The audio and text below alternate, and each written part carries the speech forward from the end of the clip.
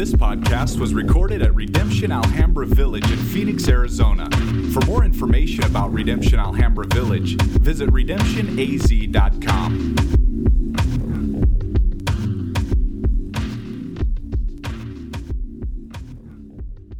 Are you in Mark chapter 11? Are you there yet? Mark chapter 11. Before we read Mark chapter 11, 1 through 26, we're going to cover a lot of ground today. What I want to do is go kind of back a little bit and go into what is called the intertestamental period. Now, if you don't know about the intertestamental period, that's all right. I didn't know about it until years and years into pastoring. I never thought about it, to be honest, and the power of what took place in that time is a pretty incredible thing. Now, if you don't know what the intertestamental period is, it's the time between the Old Testament ending and the New Testament starting. There's 400 years of silence between the Old Testament and the New Testament. So when the Old Testament ends, the people of Israel are living in the land in relative peace, but it's under the rule of the Persians. So the Persians allowed the people of God back into kind of the land, but they were living under the rule of the Persians. And then when the New Testament opens, the Persian power has crumbled and Rome is in power. So if you finish the Old Testament and you open up the New Testament, there's 400 years, and in that 400 years of scriptural silence, if you will, there's a lot of things that took place in that time and the culture shifting in which now Jesus walks into. And when we start into Mark opens up with this whole new power that is in place, and a lot of things have taken place in that time. The Jewish people in Persia were very small. There was a small amount of people at the end of the Old Testament, and the rest of the Jewish people were scattered. They call that the diaspora, and so those people were scattered throughout the civilized world in different nations. And so what they would do is they would rise up or create synagogues. This was the institution of education, of the judicial system, the social system, the economic system, the political system. So synagogues were not just churches, if you will. Synagogues were the center of economics, of social life, of the judicial system. Synagogues were a place not only of worship, but a place in which they ruled from, if you will. And so when you get to the end of all of that, the Jewish people are in a completely different place in the story. And so here's what I want you to think about. 400 BC, before Christ, the voice of God goes quiet.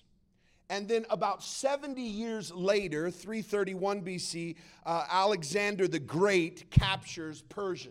So the Persians were in charge, but about 70 years later, Alexander the Great captures Persia. And then after Alexander the Great dies, a whole nother group of Seleucids come and fight for power of Israel. And so then there's a whole nother system of power that comes into place. And then Antiochus the fourth comes in and becomes king in 167 BC. So there's all this transfer of power that is taking place. And the Jewish people are displaced. They don't know. It's the dark ages, if you will. You're not seeing prophets rise up, and you're not seeing a lot of these things that take place. And so what ends up happening during Antiochus in 167 BC is that he starts passing a lot of strict laws. Anti-Jewish laws, if you will. So he starts making laws that no one can be circumcised. And if you know anything about the Jewish faith or the people of God, circumcision was more than just something they did. It was how they identified themselves.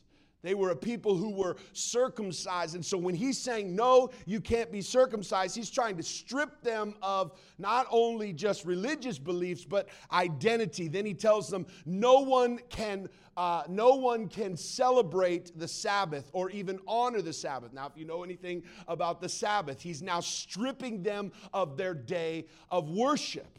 No circumcision, no Sabbath, no temple worship. No longer can you go into the synagogue, and you can't go there to worship any longer. And so not only is he laying these strict laws, he starts burning the Torah in open squares. It's like burning the Holy Scriptures in open places. He is trying to destroy the Jewish faith completely, ripping them of their identity, taking away from them their days of worship, running them out of their temples. And on top of that, he goes into their temples and does the most horrific thing. Not only runs them out, but starts burning sacrifices of pigs to the god Zeus in their temple. So he runs them out, strips them of their identity, takes everything away from them, and then starts using their temples for places to worship Zeus and sacrificing pigs, which is a complete insult. So, 3 years under the reign of Antiochus, a guy by the name of Judah Maccabee. Now, Maccabee is not his last name. Maccabee is like his nickname, if you will. Judah's his name. Maccabee is what they called him. Maccabee means sledgehammer, right? So this is the kind of nickname you want to have, right? This is the kind of name that really carries some weight with it, right? And he didn't just get this nickname because he was strong and bold and courageous. He got this nickname because he was going to bring the sledgehammer down, right? Here comes Judah Maccabee, and he gets this group of people and rises up and leads a revolt and overthrows and wins the battle. He comes into Jerusalem 3 years to the day in which Antiochus overthrows and worships pigs and runs. So 3 years later, he comes into the temple, and as he's coming through Jerusalem, people are waving palm branches and throwing their cloaks on the ground, and Judah Maccabee is coming in, and he goes into the temple and he destroys the places of worship in which Antiochus has set up where he's worshiping pigs, and he cleans the temple out, and he creates this place again where the people of God can worship again. During this time, as Maccabee comes in, this is where the Jewish people founded and still to this day celebrate Hanukkah. This is a celebration of what Judah Maccabee does before Christ. It didn't take very long before Maccabee the sledgehammer fades into history, and the people of Israel once again are overthrown by the Rome, or for the first time they're overthrown by another government, but now it's the Roman government. The Roman government, if you thought Antiochus was big and bad and strong, Roman government was better and stronger, faster, stronger, whatever, whatever that song. They're bad. And what they do in order to set up their rule is not just come in like Antiochus. They come in and they infiltrate the whole Jewish society and start taking, as they invade, rulers from amongst the Jewish people, and they start puppeting these rulers, and these rulers are like, the governors by which they rule, and they rule for Rome, but they do it in this just way in which is controlled by the Roman government. The governors, Pilate, Herod, the different ones that you hear of in the scriptures. These are all people who are controlled by Roman government, but they come from amongst the Jewish people. Now, Mike Goheen, he's a professor of mine. I love studying. If you haven't read his book, Drama of Scripture, a lot of this that I'm telling you comes from this book that changed my perspective on a lot of things. Here's what he says about this period of time. During this period of time, 10 or 12 revolutionary moments arose around a messianic or quasi-messianic figure. The people were weary of subjection to pagan masters, full of longing for the coming of God's kingdom, and ready to act and help and usher it in. So when we talk about Jesus coming into Jerusalem, when we talk about Jesus coming in Mark chapter 1, and from the very beginning, John is announcing, here's the Messiah, here is the King. When we talk about Jesus announcing himself in Mark chapter 1:15, that he is the King and that his kingdom is coming, when we talk about him throughout all of the book of Mark, showing what his kingdom is like, displaying what he is as a king, showing how different and upside down he is to the kingdoms of this world. This all would make way more sense if you could kind of get yourself in the place of understanding that the people of God are longing for the Messiah to come. They've been controlled, they've been dominated, they've been made slaves. Everything about them has been stripped away from them. They cannot control or run or be in power. So in their minds, they're waiting for another sledgehammer to come and to crush and to establish power. Were they waiting for a king? Absolutely. Did they want a warrior? You better believe it. A priest? Maybe. Sure. A suffering servant? No. That's not even on the radar. That's why everything Jesus is saying up until this point, everything Jesus is talking about his kingdom and suffering and the work that he's come to do on the cross and all the things that he's pronounced and talked about, and they're marching on their way to where? To Jerusalem. And today what we're going to read is his entrance into Jerusalem. And why I needed to tell you that story is because it has way more background than we usually think of it. So let's stand as we read Mark chapter 11, 1 through 26, and with a story and all the things that we talked about up until this point just in bits and pieces. I want you to keep that in your mind as we're reading through this text. Now when they drew near to Jerusalem, to Bethphage and Bethany, the Mount of Olives, Jesus sent two of his disciples and said to them, "Go into the village in front of you, and immediately as you enter in, you will find a colt tied, in which no one has ever sat. Untie it and bring it. And if anyone says to you, 'Why are you doing this?' say, 'The Lord has need of it, and will send it back here immediately.' And they went away and found a colt tied at a door outside on the street, and they untied it. And someone was standing there and said to them, 'What are you doing untying the colt?'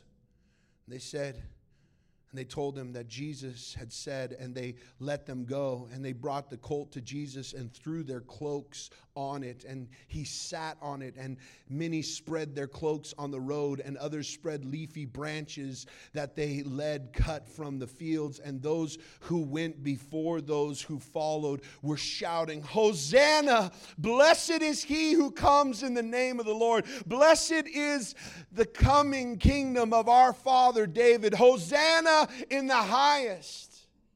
And he entered Jerusalem and went into the temple. And when he looked around at everything, it was already late. So he went out with the 12 to Bethany. On the following day, they came from Bethany, and he was hungry, and seeing a distance a fig tree in leaf, he went to see if he could find anything on it. And when he came to it, he found nothing but leaves. He came not in the season of figs. And he said to it, "May no one ever eat from the fruit from you again." And his disciples heard it. And they came to Jerusalem and entered the temple and began to drive out those who sold and those who bought in the temple. And he overturned the tables of the money changers and the seats of those who sold pigeons. And he would not allow anyone to carry anything through the temple. And he was teaching them and saying to them, "It is written, my house shall be called a house of prayer for all nations. You've made it a den of robbers." And the chief priests and the scribes heard it and were seeking a way to destroy him, for they feared him, because all the crowd was astonished at his teachings. And when evening came, they went out of the city. And as they passed in the morning, they saw the fig trees withered away to its roots. And Peter remembered and said to him, "Rabbi, look, the fig tree you cursed has withered." And Jesus answered them, "Have faith in God. Truly I say to you, whoever says to this mountain, 'Be taken up and be thrown into the sea,' and does not doubt in his heart, but believes that what he says will come to pass, it will be done for him. Therefore I tell you, whatever you ask in prayer, believe that you have received it, and it will be yours. And whenever you stand praying, forgive if you have anything against anyone, so that your Father also in heaven may forgive your trespasses." This is the word of the Lord. You may be seated. Can you see why I would want to tell the story of the intertestamental period before I read this text? Can you see why 10 to 12, including the most famous Judah Maccabee, the sledgehammer,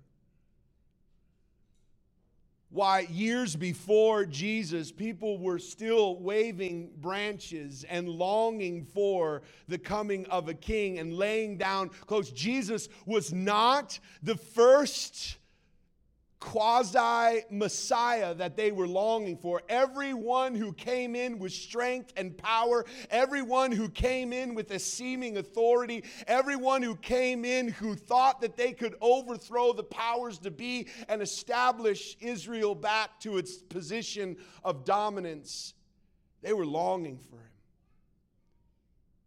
And here comes Jesus,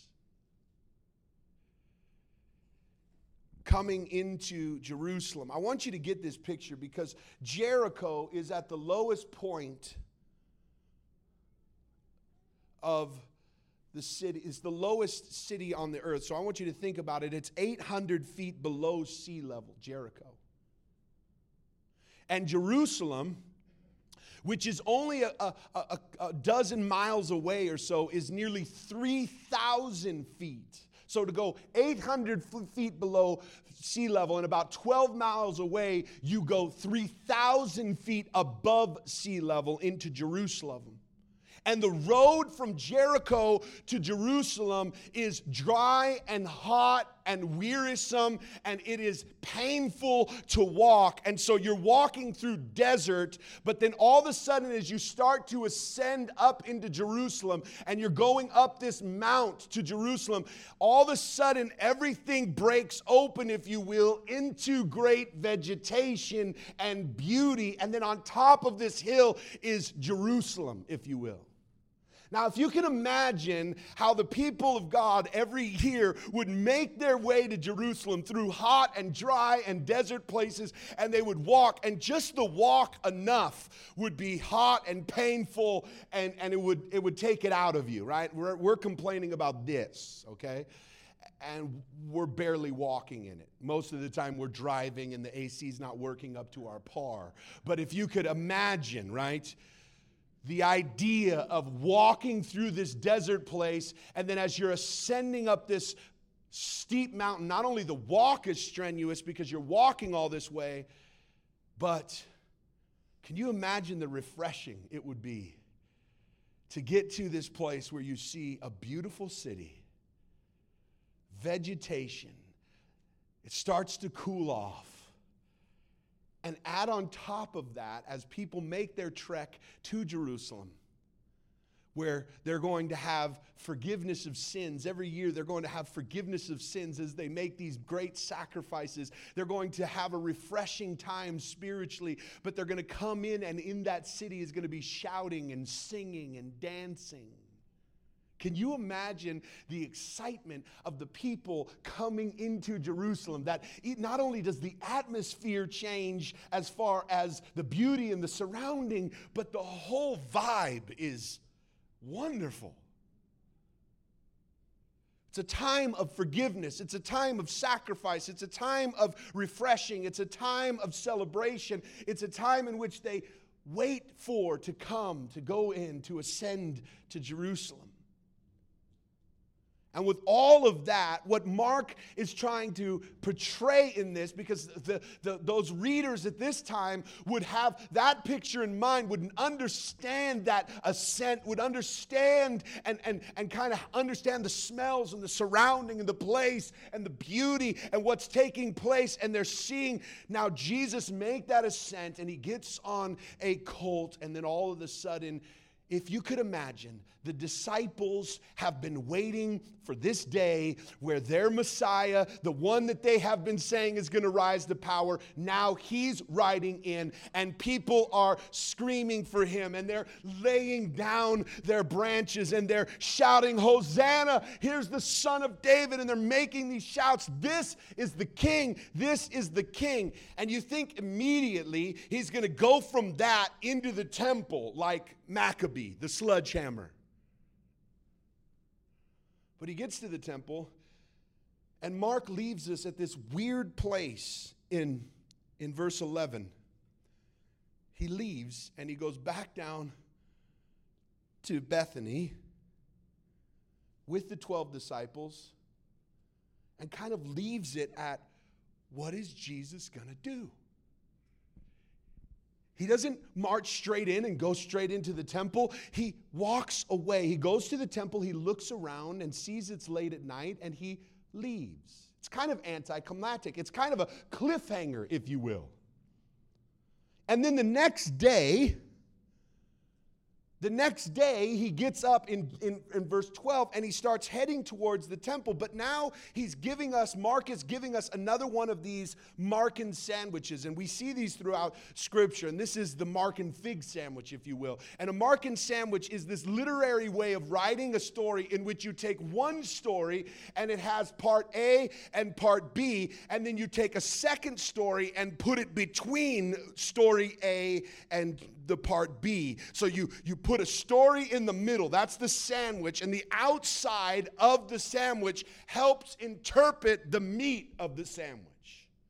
Okay, so the fig tree is not the point of the story. It's just helping us interpret the meat. And so what we're seeing with the fig tree is we're seeing a living, acted out parable of what he's going to do in the temple. It's not even times for figs to grow on the tree. That's what it says in the text. Did you see that? It's not even time for figs to be there. But Jesus goes to a tree that is a fig tree, and there's no figs. But they're not supposed to be there. It's not season for figs. But Jesus is hungry, and so he goes to the fig tree, and he curses the fig tree. And his disciples are like, okay. You will never produce fruit again. They're like, it's not supposed to have fruit, right? You're just watching this. And they continue their descent back to the temple, and Jesus curses a fig tree, and then he goes into the temple and goes ape up in there. He goes buck wild, right? He starts blocking people, turning tables, keeping people away. He starts running out money changers. He starts doing Maccabean type things. the sledgehammer comes out, right? And everybody's like, yeah, woo! He's turning tables. And the crazy part about this is Jesus is stopping something, not that nobody understands this at the time, because when Maccabee came in, he is running out them worshiping Zeus. He's establishing back the sacrificial system. But Jesus is coming in and stopping the Jewish sacrificial system.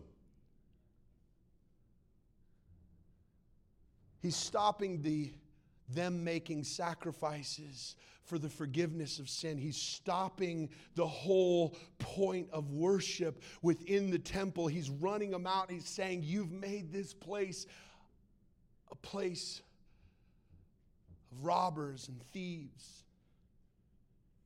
And he makes this pronouncement, my house shall be called the house of prayer.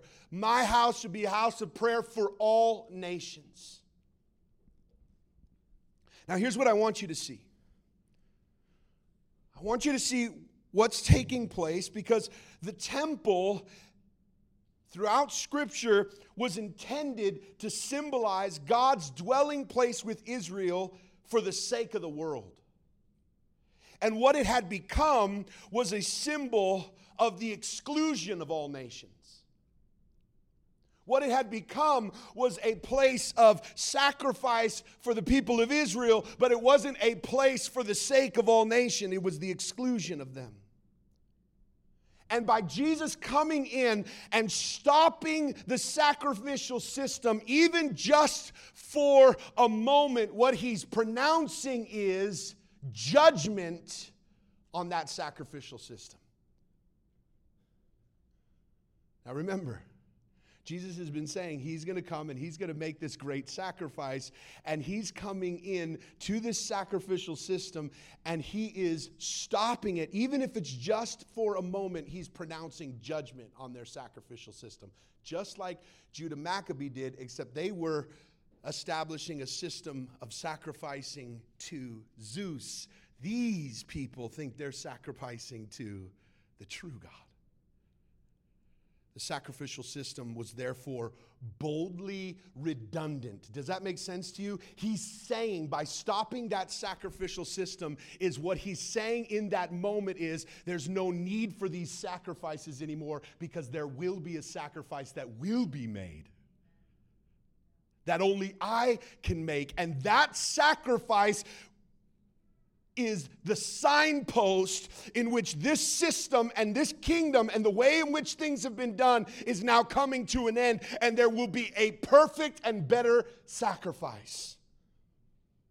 Now, what we can see in this is a couple of things, and I'm trying to move through this story as quickly as possible, because I don't want us to just jump into a text and me try to draw out of it practical little steps for you to follow without you getting a whole backstory to this.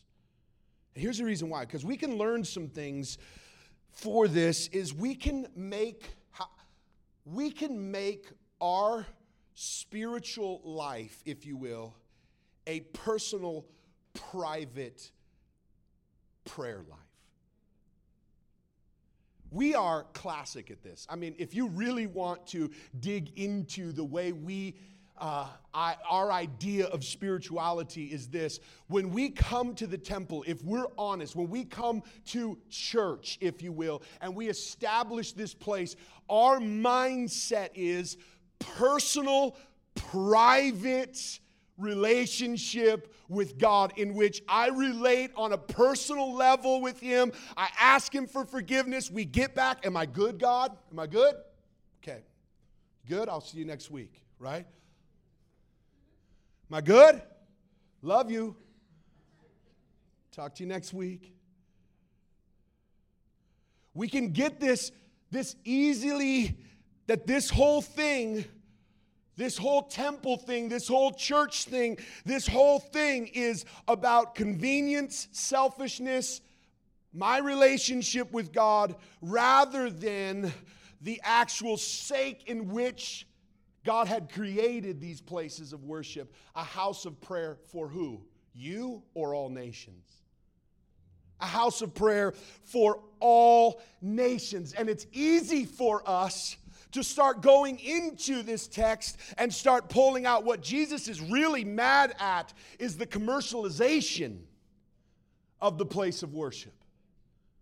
Now, as much as I could go on a rant about how bad the commercialization of places of worship are, a den of thieves and robbers where we just come here for convenience and try to find, easy ways to worship. That's not the point of this text. Although it could be drawn from it, it's not necessarily what is being shown here. What he is doing is coming against the very system of sin, pride, and evil at the center of the city. When Jesus goes to the temple, he's not just coming into a church and overthrowing tables and say, "Come on, church, pray." What he's doing is going to the center of all social and judicial and economic powers. This is the place where everyone goes. This is the place where the city is affected and the city is changed and the city is brought. And what he's doing is coming into a place of power. And he's doing this whole thing, but he's stopping the sacrificial system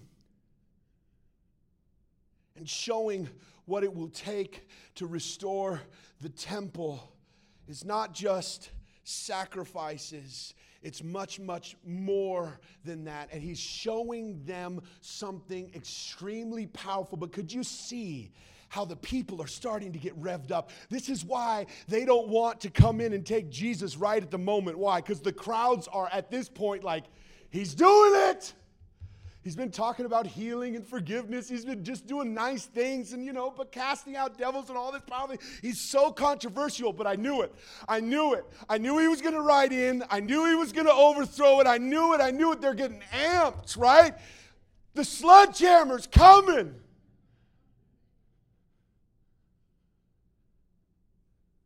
And he walks out of the temple. He makes a statement and he walks out of the temple. And he goes away with his disciples.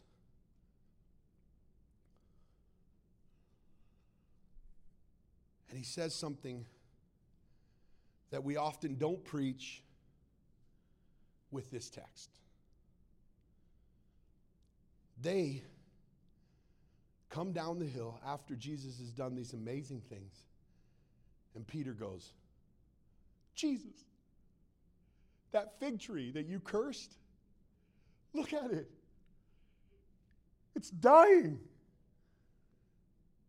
And Jesus says something like that preachers love grabbing a hold of and ripping out of context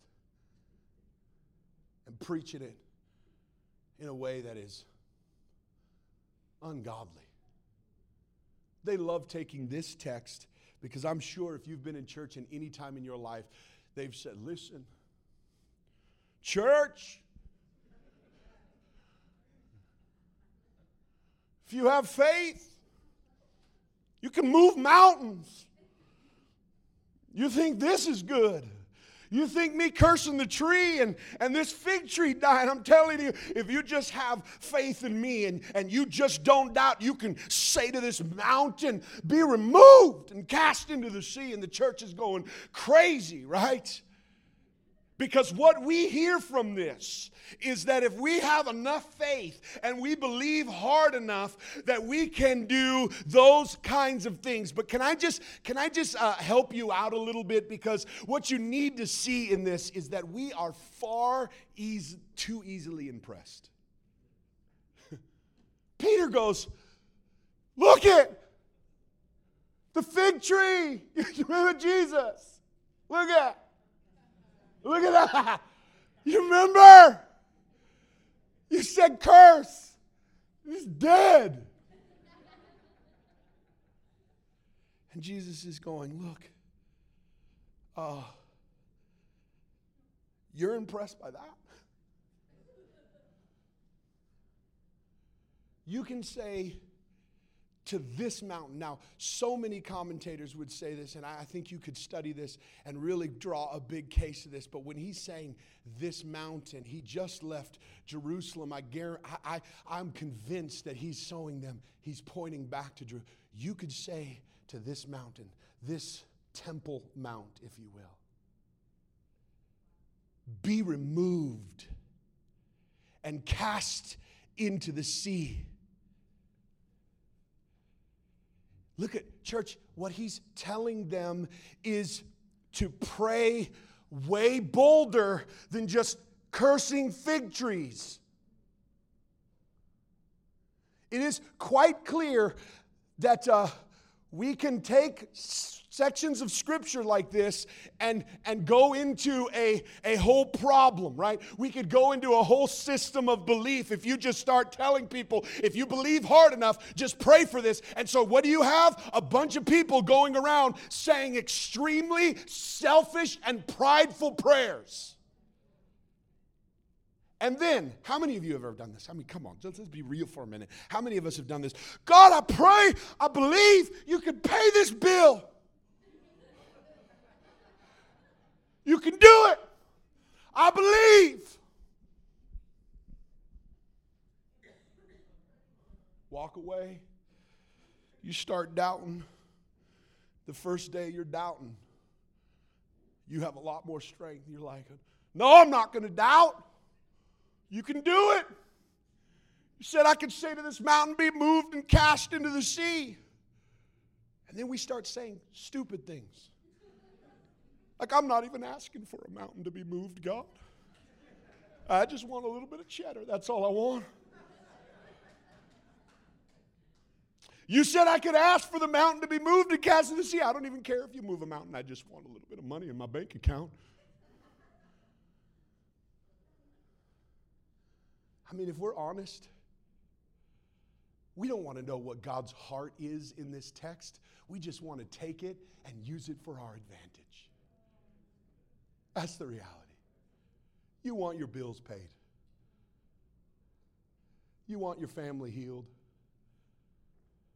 You want your body healthy. You want the American dream.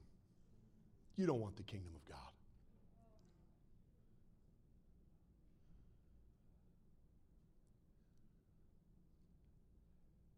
So we love verses like this. Because if we're honest, we're like Peter. God, you've done it before. Look at the fig tree. It's crazy. I wish I could do that. And Jesus makes a bold proclamation that you could say to this mountain, and he points, if you will, put this in your mind, he points to the place where he just went and over. You could say to this mountain, be removed and cast into the sea. And notice this next statement, because here's what I want you to understand first, is what he's telling them is, yes, pray big, bold prayers, but not simple little easily impressed prayers. Like God could pay your bills easily, for sure. Like he could curse a fig tree. Boom. But he's talking about praying big, bold prayers, and the type of prayers he's telling us to pray are kingdom-sized prayers where God comes and does what only he can do and eradicate sin. Take sin away. Come and make this all come to the end. Let this mountain of temple worship, this whole sacrificial system in which we build our whole worth and value based upon our works, let that temple be gone and let there be a new sacrificial system.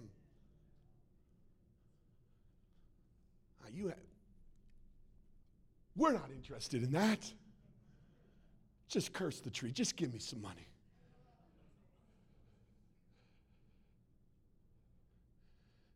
And then he says something to his disciples at this moment that changes the tone of the rest of the book. Can you imagine him, the Messiah, the King everybody's been longing for, coming in, waving branches? He comes in a little different than Maccabee. He comes in on a donkey, not a wild, majestic steed. he patiently goes into the temple the next day after he walks away. He comes in and he doesn't just go buck wild. He's doing things on purpose. He's trying to show the purpose of his kingdom. He's stopping the sacrificial system, but not forever. He's just illustrating what he's come to do. That sacrificial got back up and running the next day. Turned a few tables, they just set him back up. And his disciples are thinking, the sledgehammer has come. I knew this is who he was. And what does he say to him? Pray big, bold prayers. And look at this last part. This is where it starts to get crazy. Here's a bold prayer you should pray. Here's what he says. Whenever you stand and pray, forgive if anything is done against you, so that your Father in heaven will forgive you of your trespasses. This reminds me of Luke chapter 17, where Jesus tells his disciples, you need to forgive. If they sin against you over and over and over and over and over and over again, no matter how many times they forgive against you, no matter how many times they sin against you, you forgive them. And right after that, in verse 6 of Luke 17, the disciples say, Lord, give me more faith. These guys are asking for faith. Why? Because the reality is we use our faith, if you will, for very shallow prayers. How often are we praying for what really needs to be prayed for like this? That you would forgive other people. I'm going to tell you, it takes far more faith and trust in Jesus to forgive somebody who's offended you than to pay your bills. No amens on that?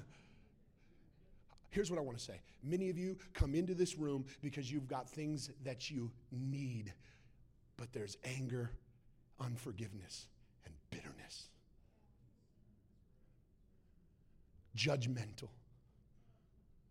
He walks into the temple, a temple that was supposed to be a place for all nations, and they had made it a place of judgment and exclusion.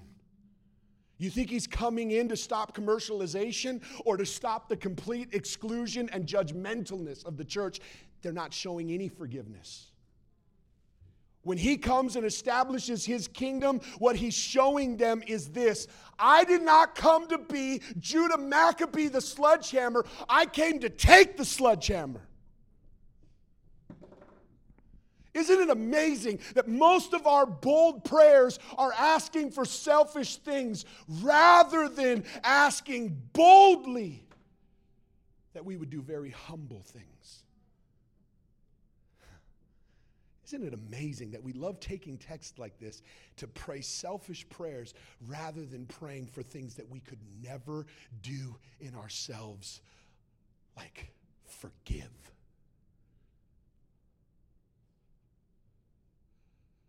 The very thing,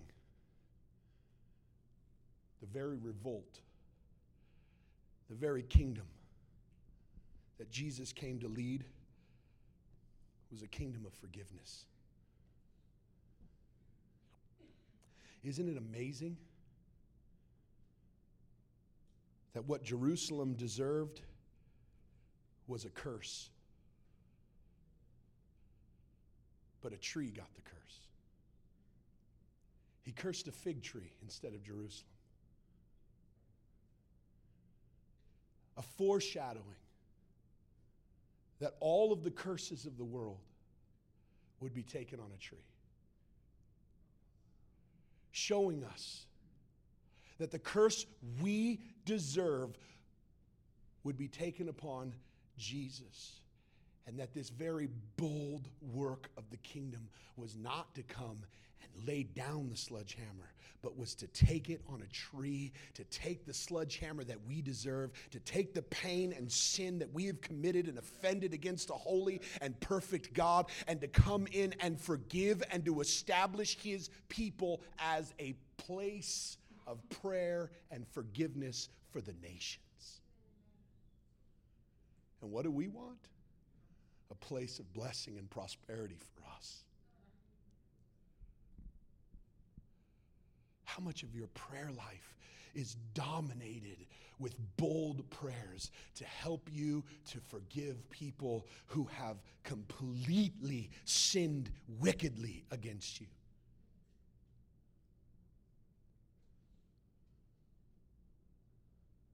Church, the reason why the disciples asked for more faith in Luke chapter 17 is because they realized him asking them to forgive over and over and over again could not be done unless they had more faith. Jesus goes into an extremely beautiful teaching on this, but he's showing them here, listen, you're impressed by the fig tree being cursed. That was just a parable of what I've come to do. What we need to be praying is far more bolder prayers. And then what does he say? If you pray with this kind of faith, this work of the kingdom seems impossible. A mountain moved and cast into the sea. In our minds, we're going, why would he even say that? That kind of prayer is an impossible prayer. What he's telling them to pray is this kind of kingdom that will come and remove sin through the power of the forgiveness of Christ. What he has come to do, it is going to eradicate sin from the world. And the mountain, which was a place of sacrifice and judgment to the nations, there will be a new Jerusalem that will come from heaven and be established, and that old system is gone, and this whole world will be under the rule of this new city, this new kingdom, this new God, that all things will be made new. And our hope as the people of God is not just, oh, let this mountain be gone. Our hope is not just, cross your fingers, I hope this happened, church. That is going to take place. That mountain will be gone, and a new mountain will be established, and the kingdom of God will come and reign and rule once again. That's bold prayer. Let your kingdom come. Let your will be done. Tonight, church, we're going to pray. We're going to pray the Lord's Prayer. We're going to riff off the Lord's Prayer. We're going to pray bold prayers. As a people, where do you find yourself? If you could bow your heads and close your eyes, I want you to just think through the crowds here. Do you find yourself in the crowd of people who are laying their cloaks down, declaring Jesus as King, and worshiping him as King?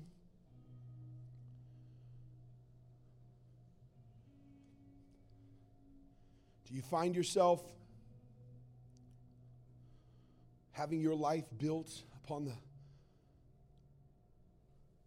your own sacrifice, your own ability to accomplish your own works, to earn your favor with God, to be a place of personal and private relationship rather than a prayer for all nations? Have you bought into a lie?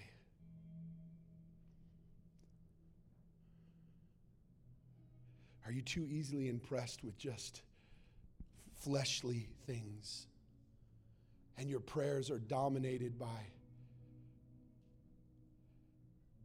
things that are small? How often are our prayers dominated by longing for the kingdom of God to come, longing for his will to be done? Not that there's no part of prayer to pray prayers for provision, but that those prayers dominate our lives. Rather than praying, Our Father who art in heaven, rather than praying, help me to forgive others as you have forgiven me.